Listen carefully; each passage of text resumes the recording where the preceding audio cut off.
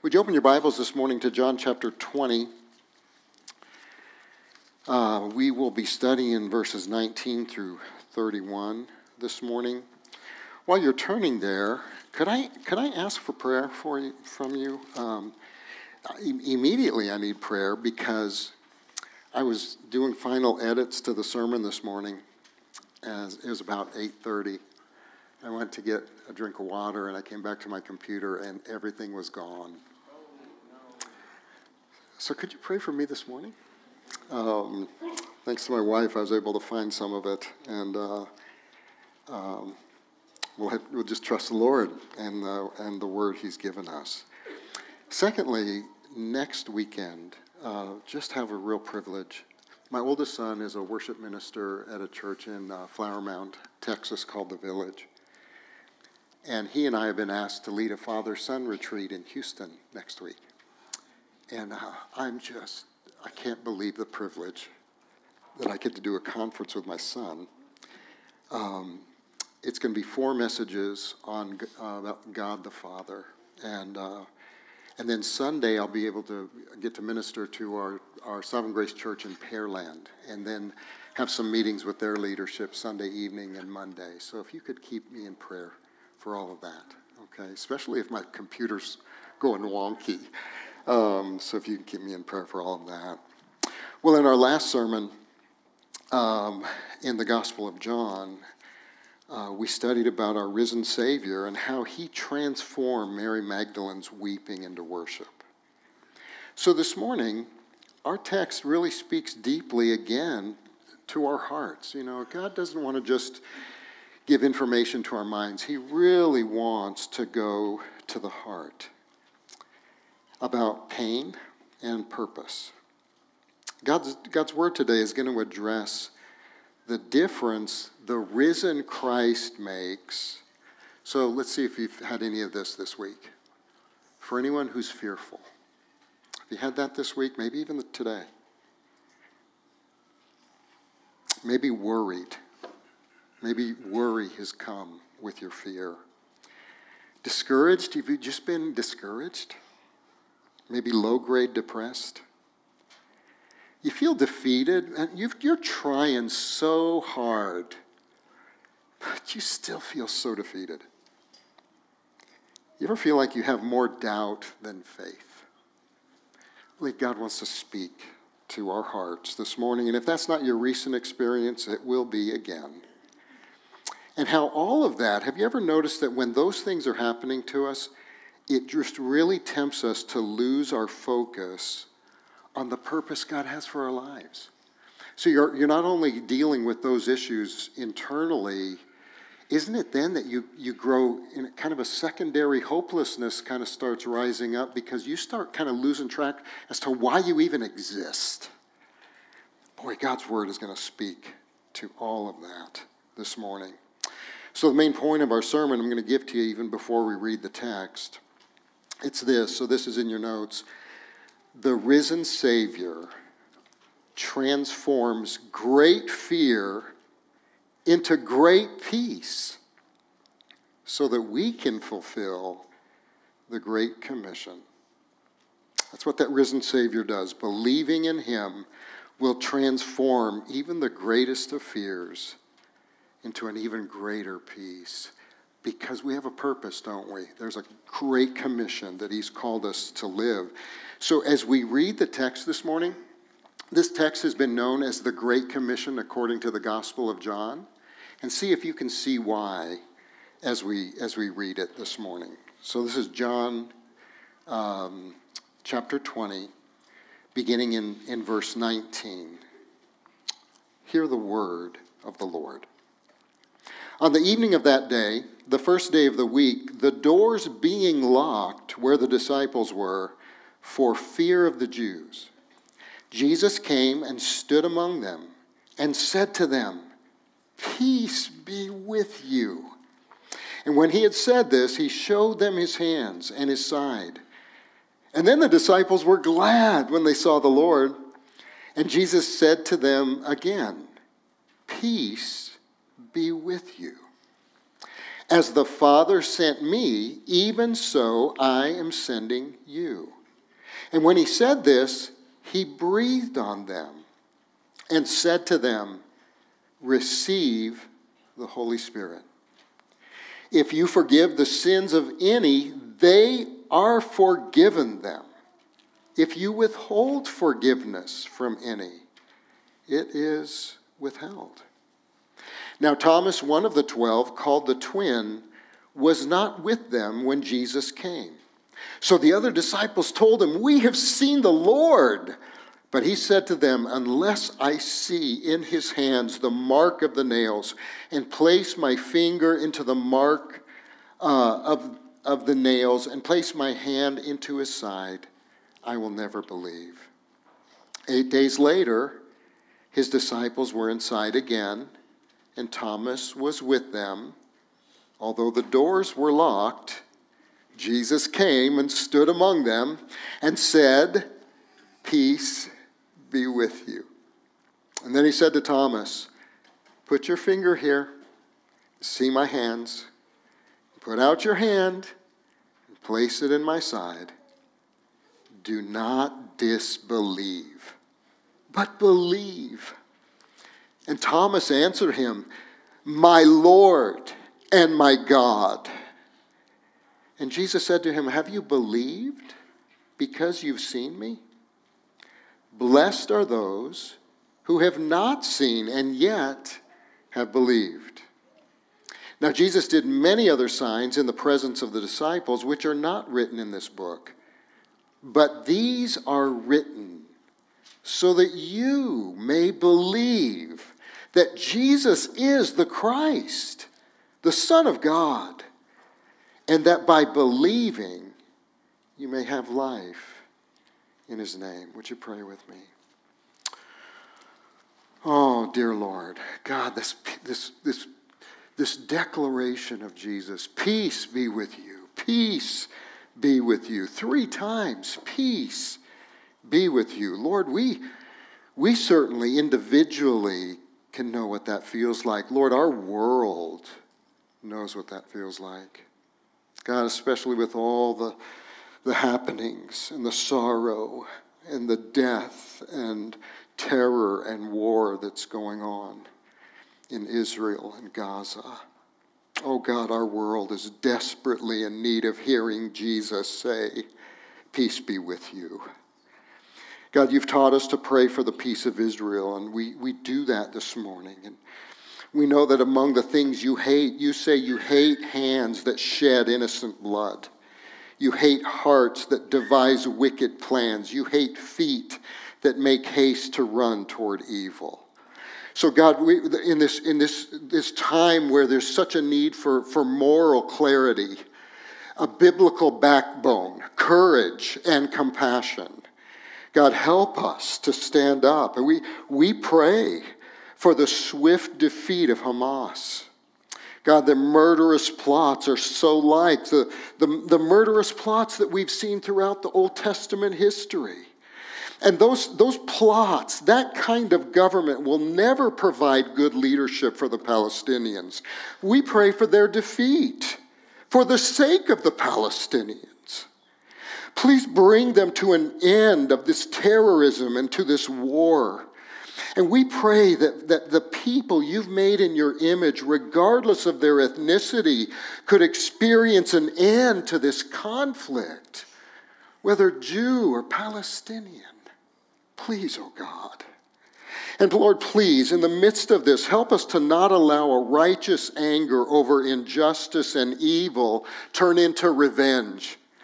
God, that's not only true of what's going on there. God, in the name of justice, Lord, there's so much in the name of justice that's going on in our nation that's really just a disguise, a covering for revenge-filled hearts. Please save us from that. Help us to weep with those who weep, both in Israel and in Gaza. Oh Lord, we pray that for the best peace that could ever happen for Israel, and for the best peace that would ever happen for any person of any ethnicity, would be to trust in Christ as Lord and Savior. That's what we pray for, Lord. Please bring revival to Israel through the gospel. Please bring revival to that region because of the gospel. Please grow your church in that region. Please advance your kingdom through the proclamation of the gospel. Lord, you said in Zechariah chapter 8 that people from all languages and nations would one day take firm hold of one Jew and say, let us go with you because we've heard God is with you. Well, Lord, we know who that Jew is. Please bring this prophecy to pass. Bring people from all nations to take firm hold in faith upon Jesus as their Lord and Savior. And Lord, we trust that because of that finished work, Revelation says a vast crowd, too great to count, from every nation and tribe and people and language will stand in front of the throne and before Jesus, converted Jews and Gentiles all together, clothed in Jesus' righteousness, one beloved bride, one gloriously redeemed people, one forever family that are filling the new heavens and the new earth. Oh God, we long for that day. We long for that day. So until then, Lord, in Psalm 62, we find our rest in God alone. Our hope comes from Him. Help us to not put our hope in chariots or horses, but in the empty tomb of Jesus and the throne that will be forever occupied by Jesus. And we ask this for your glory. In Jesus' name, amen. Amen. Well, our first point this morning is that the risen Christ gives us peace, and we're going to start unpacking that in John 20, verse 19. That text says, on the evening of the resurrection, the first day of the week, Sunday, the Lord's Day. So you start to already see what we're doing even today. They were starting to gather on Sunday, remembering the resurrection. Every Sunday we should be remembering the risen Savior. Revelation calls this day the Lord's Day. The doors were locked. The word literally means bolted. So picture bolted. Have you ever bolted and then you move a heavy dresser in front of the door and then you move a couch in front of the door? Kind of get that picture. There was a lot of fear going on here. And they were afraid of the Jews because they were afraid that the same persecution that Jesus experienced, perhaps the same death that Jesus experienced, was going to come to them. And behold, Jesus stands among them. Three things. We see great fear here, don't we? And again, how are you doing in that regard? We see the doors being locked to try to protect themselves. How are you doing with that? Man, isn't that the knee-jerk reaction to fear? It's just self-preservation. But, it's one thing to have self-control as given by the Spirit so that we don't respond in fear. Guys, it's another thing to try to take control of your life. It doesn't help things, if you've ever noticed. I just noticed that a lot about my life. So they're just self-protecting, they're self-preserving, and Jesus appears out of nowhere. John Calvin said that Christ worked a miracle and opened the locked door. Others say that the wonders of Jesus having this physical resurrected body, this glorified, wonderful resurrected body, that body had such properties in it that though it were physical, could just pass through doors. Similarly to the way they passed, remember when we studied the resurrection and he just passed through the grave clothes and left them because death was done with, wasn't it? That was just such a good thought. Guys, our risen Savior can do what no one else can do and go where no one else can go. I know many of us are really praying for loved ones who don't know Christ. Loved ones who are enslaved to different forms of addiction. Loved ones who just are so angry and atheistic about God. Loved ones who maybe are trapped in same-sex attraction. Loved ones, there's so many issues facing our world today. And isn't it good to know that Jesus can go where no one else can go? I try to go where there's a need in my family, but I can never go where Jesus gets to. I'm so glad he can go. And he knows and forgives our deepest, darkest, and most secret sins. He stands with us to give us love and strength to overcome the temptation that we have to keep on sinning even after we've been a believer. He can go with us to where you're most deeply scarred. Where is that for you? He can go there. Where you're most deeply broken, whether it's by your own sin or whether you've been horribly sinned against by someone else, Jesus can go to that deepest part of your brokenness to heal your broken heart. Amen. The risen Christ can go where no counselor can go. He can go where no pastor can go. He can go where no doctor can go. He can go where no spouse or parent or friend can go. Guys, there is no fear or doubt or despair or defeat or discouragement or shame that you face that the risen Savior can't go and deliver you from. We're so happy about that. And isn't it great that Jesus doesn't wait until we have enough faith or figure out our lives before he makes himself known to us? He's doing it right now. He's doing it right now. He meets us where we are, and he gives us faith to trust and follow him. He's seeking out the disciples. Did you notice that? They're not looking in the highways and byways for him. He's coming to them just like through his word and by his Spirit. He is literally coming to you right now.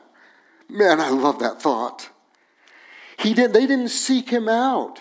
He sought out Thomas. Thomas didn't seek him out. And instead, for those of you who just think, man, I've just blown it too many times, I'm almost afraid to turn to the Lord because he's just going to read me the riot act. Instead of rebuking them, they abandoned him. Remember, their last earthly thing, the last thing they did before Jesus died was to forsake him. What kind of greeting would you expect if you had done that? And what does Jesus say? Peace be with you. That's such an important point that Jesus says it 3 times in these short numbers of verses. Twice without Thomas with them, and then he repeats it the next week when Thomas is with them. But it wasn't just words, guys. Do you notice he showed them his hands and side? I mean, I've told you, a show I like is Blue Bloods. Some of you may go, does Pastor really have a TV problem? I got to know Blue Bloods sitting with my mom as she was nearing the end of her life, and I didn't even know what it was, but it gave me a sweet time with my mom. And then I discovered that every time they meet as a family, and they say, we don't meet for dinner, we meet to meet one another in our hearts. We meet to help each other. And so it's just a sweet thing, but it's a cop show, right? And so when you're taking a witness statement, you say things like, were there anything, so it's not just an issue of race. It's not just an issue of height or weight. They ask were there any distinguishing marks on them? Was there a tattoo? Was there a scar? Well, we could say that Jesus is saying, there's some pretty distinguishing marks on me. And these marks are for your good. These marks are for your benefit.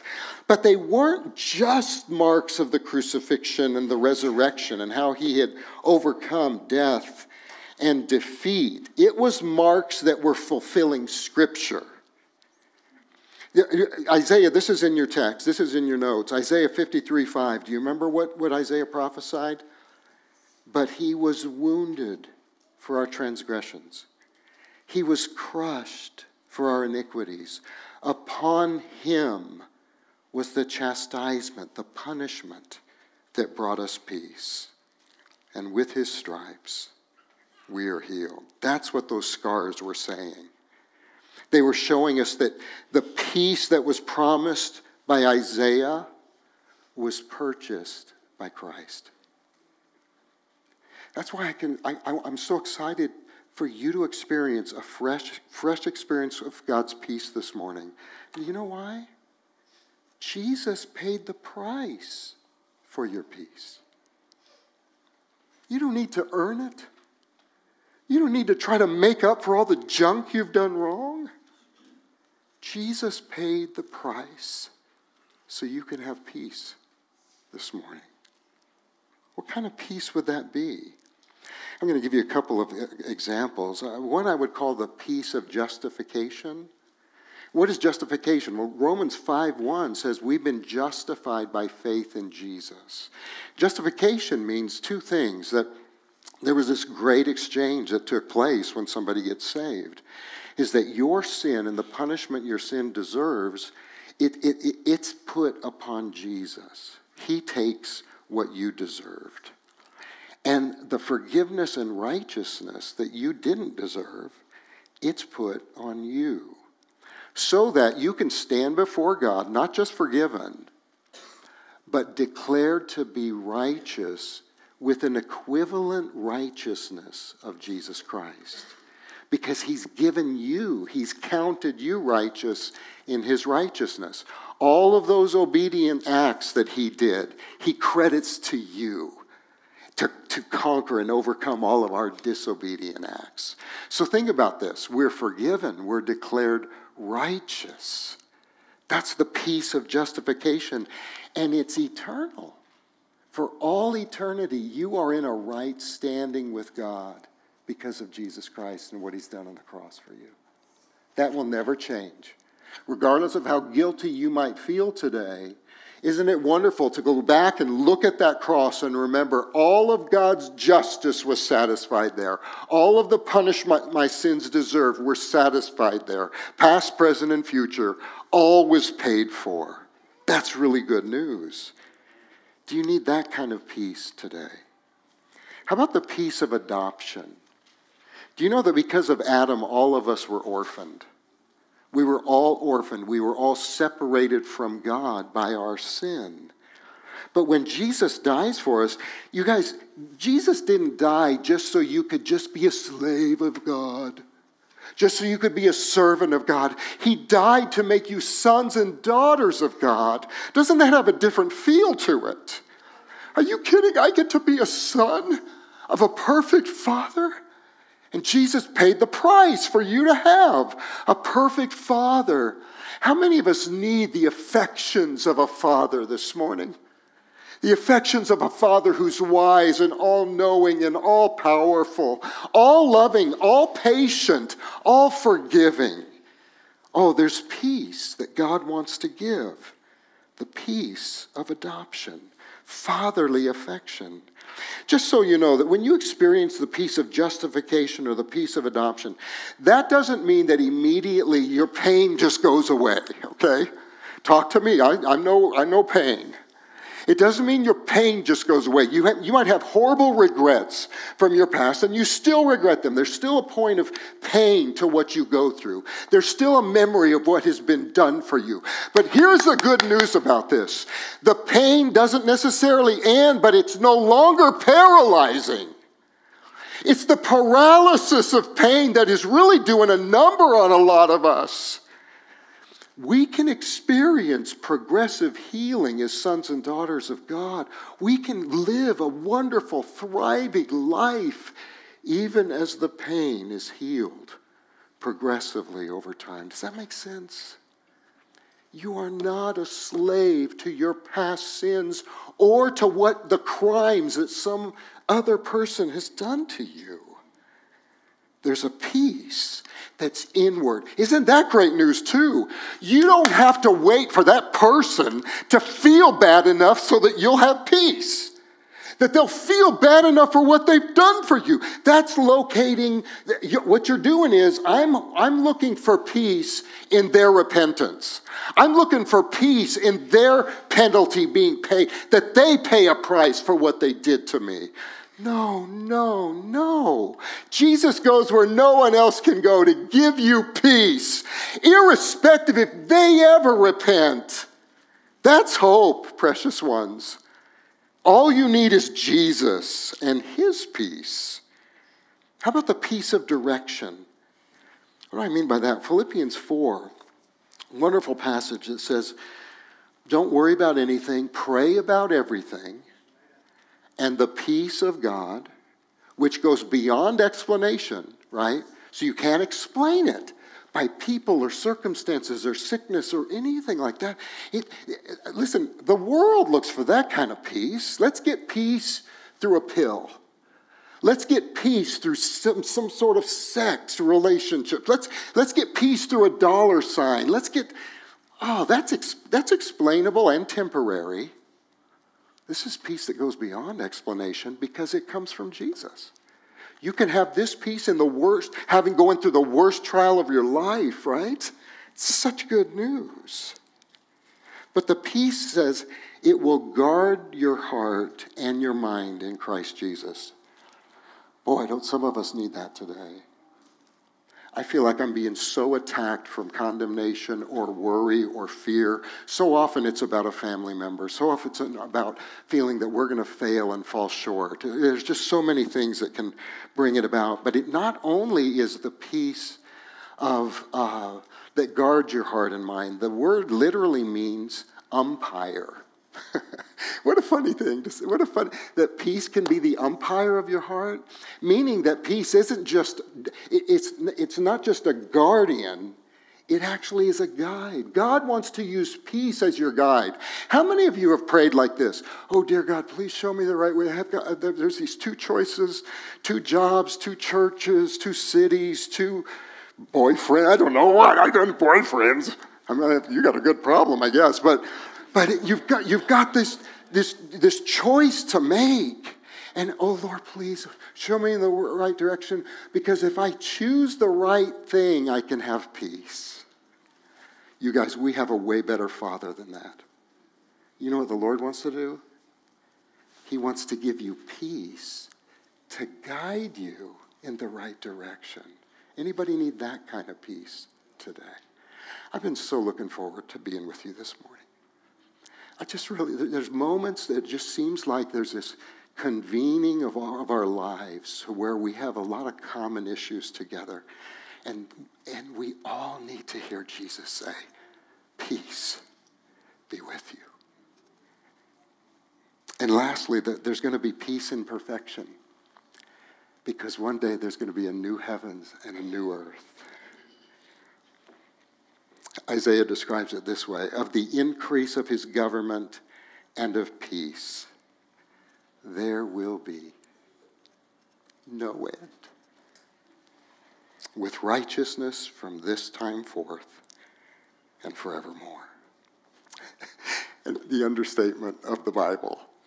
And the disciples were glad when they saw Jesus.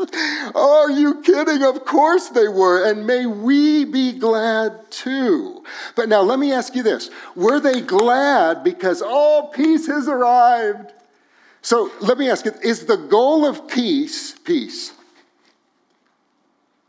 Let's just think about that. Guys, I am so shallow. And I'm so self-centered.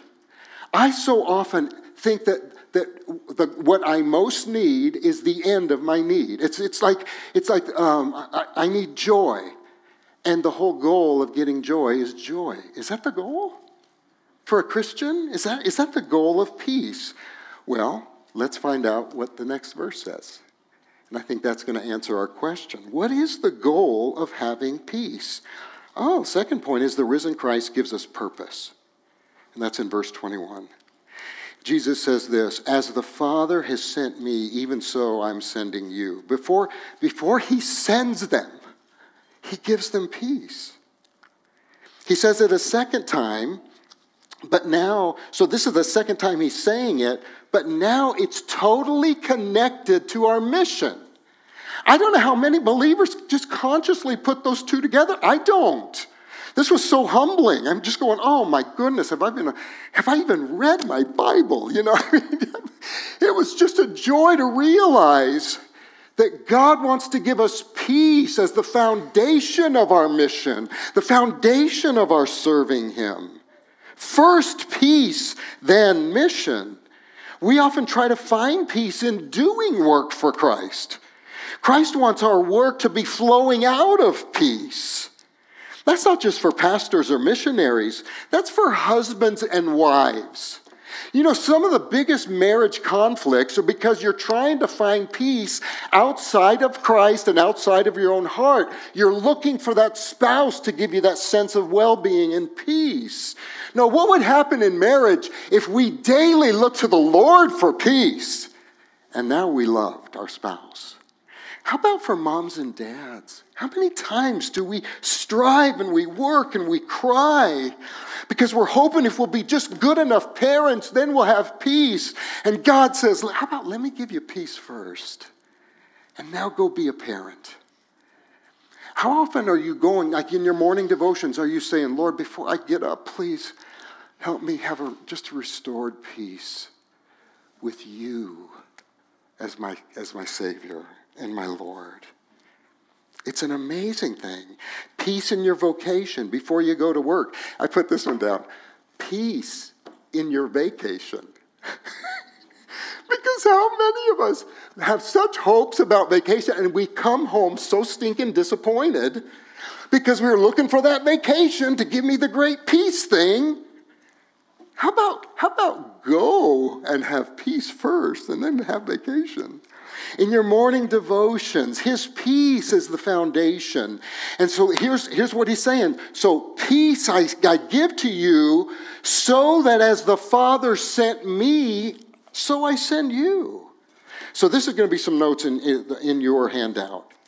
First one is this. Being sent is to be our identity as much as it is the identity of the Father and the Son.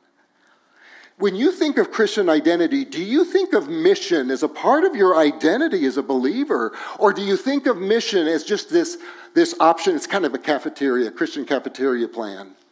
You know, I want, what do I want in my Christian life? Well, I want a Christian spouse, and I'd love for my kids to be saved. And then, mission? I'm pretty busy right now. You know, it's almost like we look at mission as it's some option rather than a part of our identity as his people. So there's they're kind of longer quotes, but they are so good, and I think they'll serve our souls well.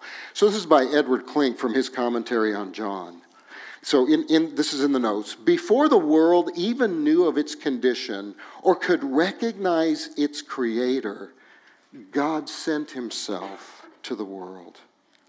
God is the first and foundational missionary. The fact that God sent is itself a declaration regarding the true nature of God. It's his identity.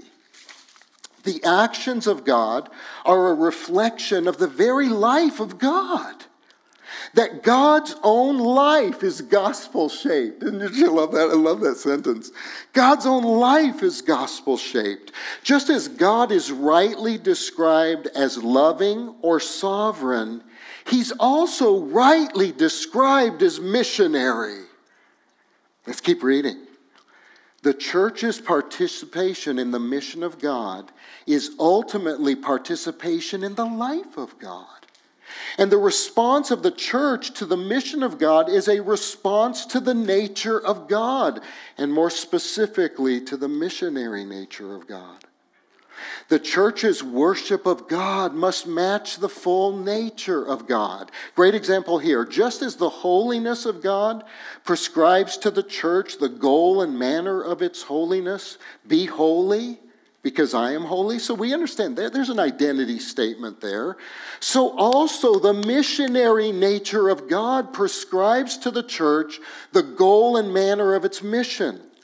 Ultimately, then, if God is to be properly described as missionary, then appropriate Christian worship of God can only be done by a missionary church.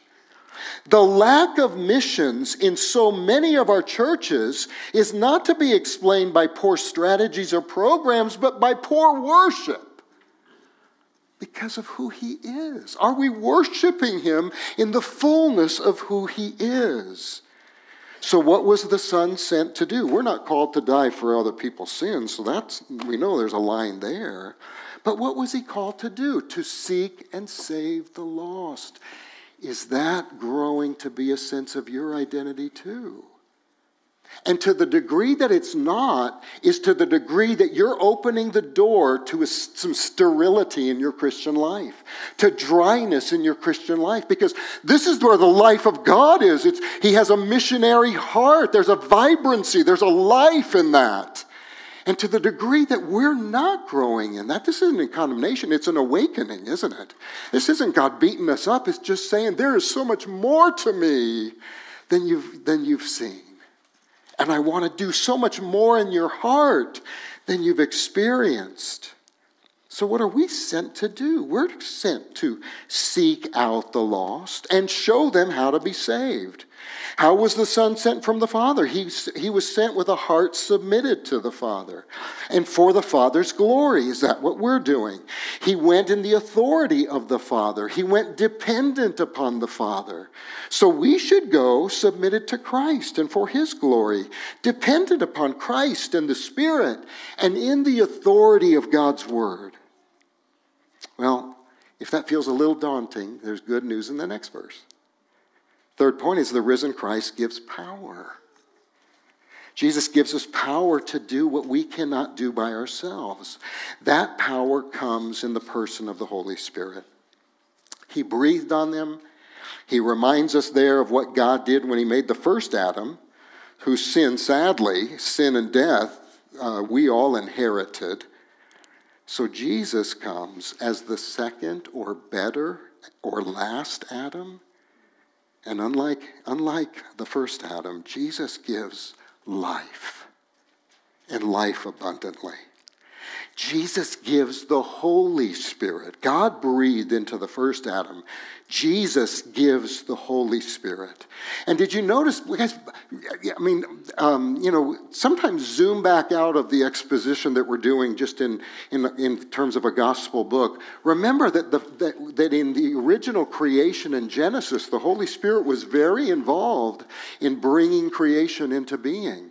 And here it is again. There's a new creation taking place. And what is that new creation? It's the church. There is coming a day when there's going to be a perfectly new creation, heaven and earth, right?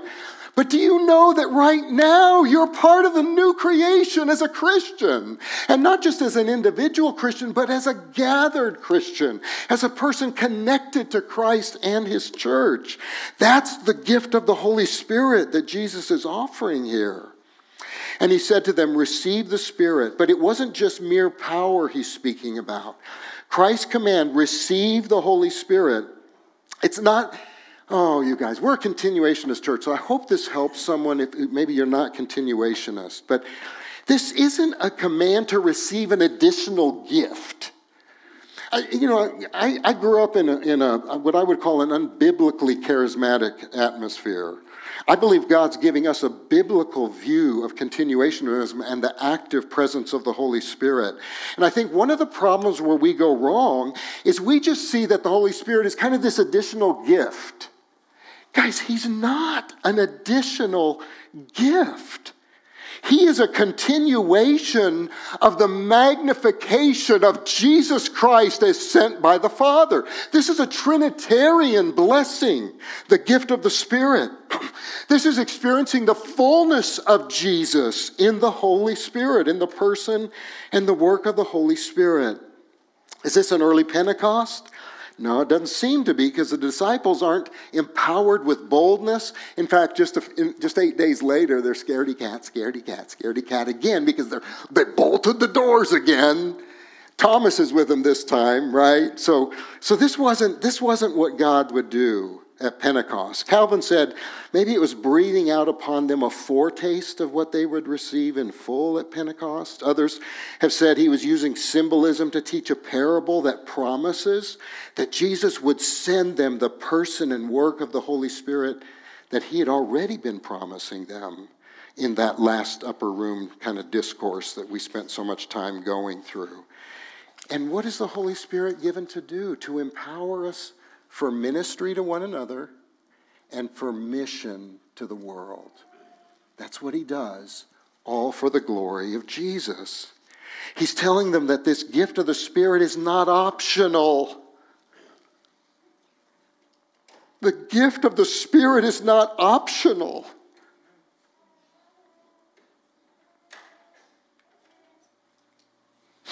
We need the Spirit to be fundamentally different people. Not just what we say and what we do. God wants to make us different. He wants to change us. They need it, and we need the Spirit's presence and power to have the character of Christ, starting with love. We need the Spirit's presence and power to speak the gospel in boldness and Christian compassion and courage, starting with love. So when Jesus sends us, it's not as though he says, well, I've run my part of the race.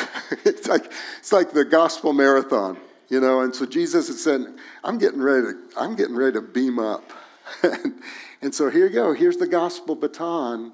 You guys do the best you can. That's just not what the Great Commission is about.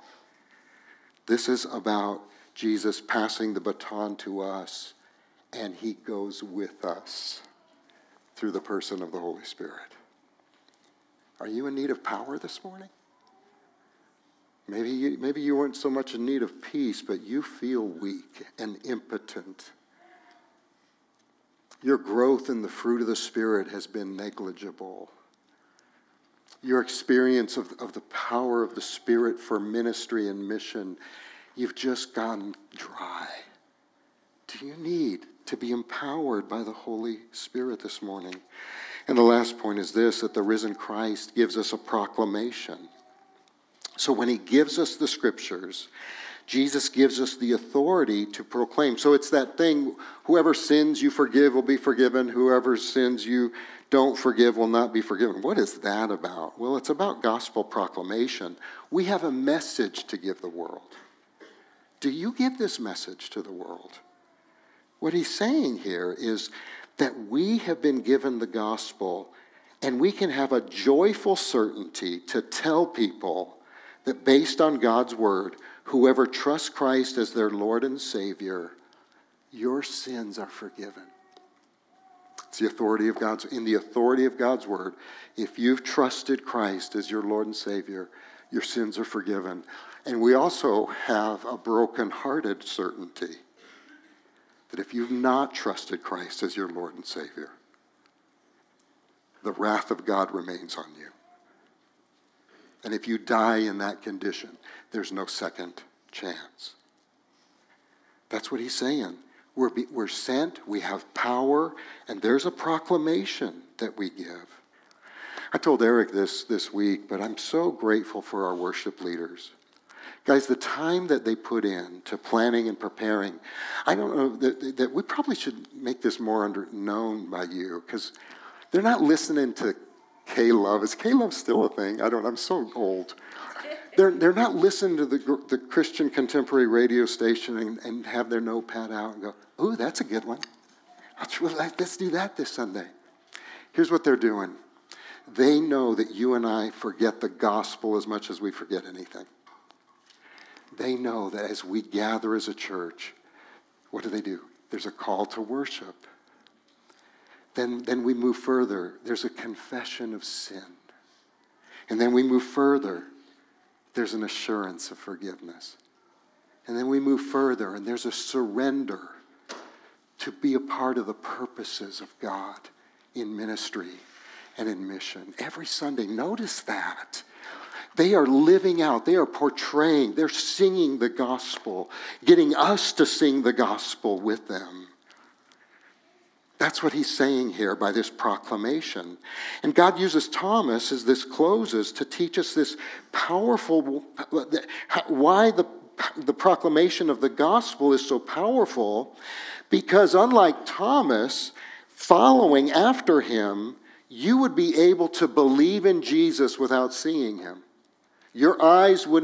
Seeing him with your eyes would no longer be the necessary requirement to be saved. It would be seeing him by faith. Actually, it was always seeing him by faith. But the eyewitness accounts were very important as well. Doubting Thomas, you ever hear him called that? Is that where you are today? Does your doubt feel bigger than your faith today? Again, did you hear how Jesus addresses Thomas? And Thomas missed church last Sunday. Peace be with you.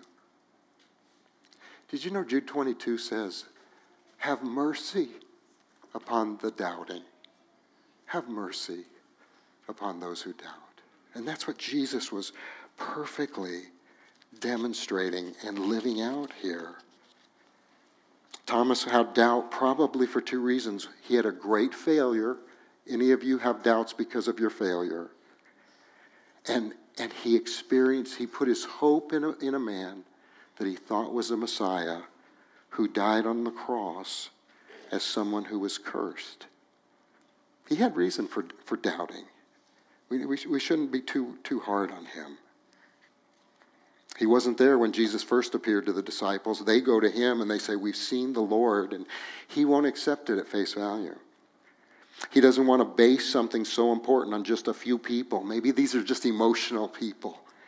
Maybe they're just having spiritual feelings. Maybe this wasn't a real resurrection. And Thomas didn't want to fail again either. You ever been there? You almost don't want to fail again so much you don't even try anymore. So he needed to be an eyewitness, even to the point of putting his hands in Christ's scars. So the next Sunday, the disciples are together again, doors are locked, Jesus appears. And you know, Jesus knows what you're thinking. He knows what you've been thinking. He just knows everything about you.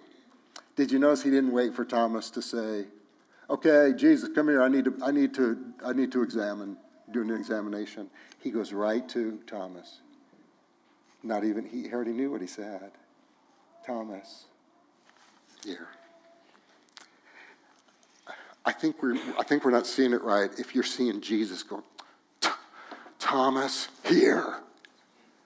Man.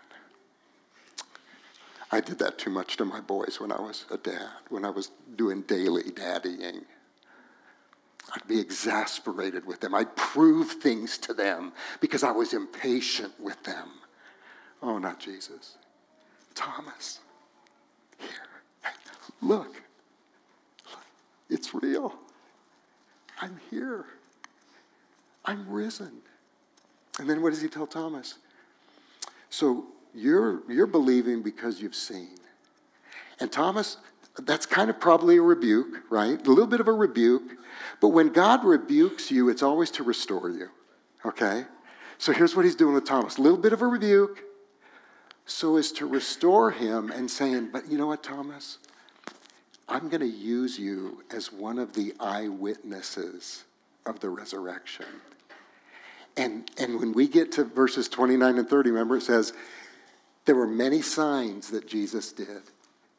These were written so that you could believe that Jesus is the Christ, the Son of God, and that in believing you could have life through him. What a deal for Thomas.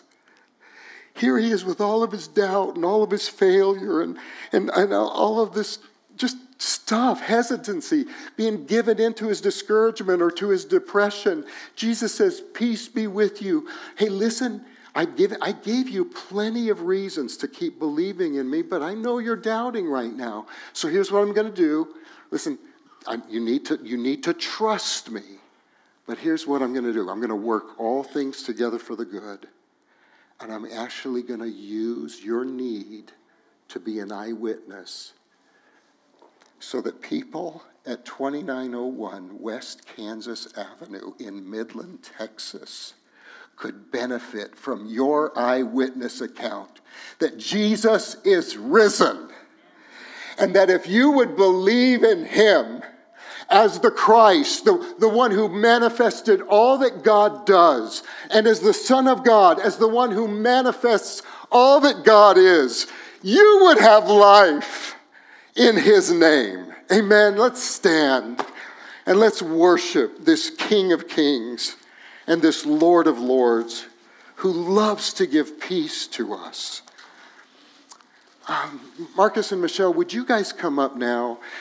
Guys, you know what?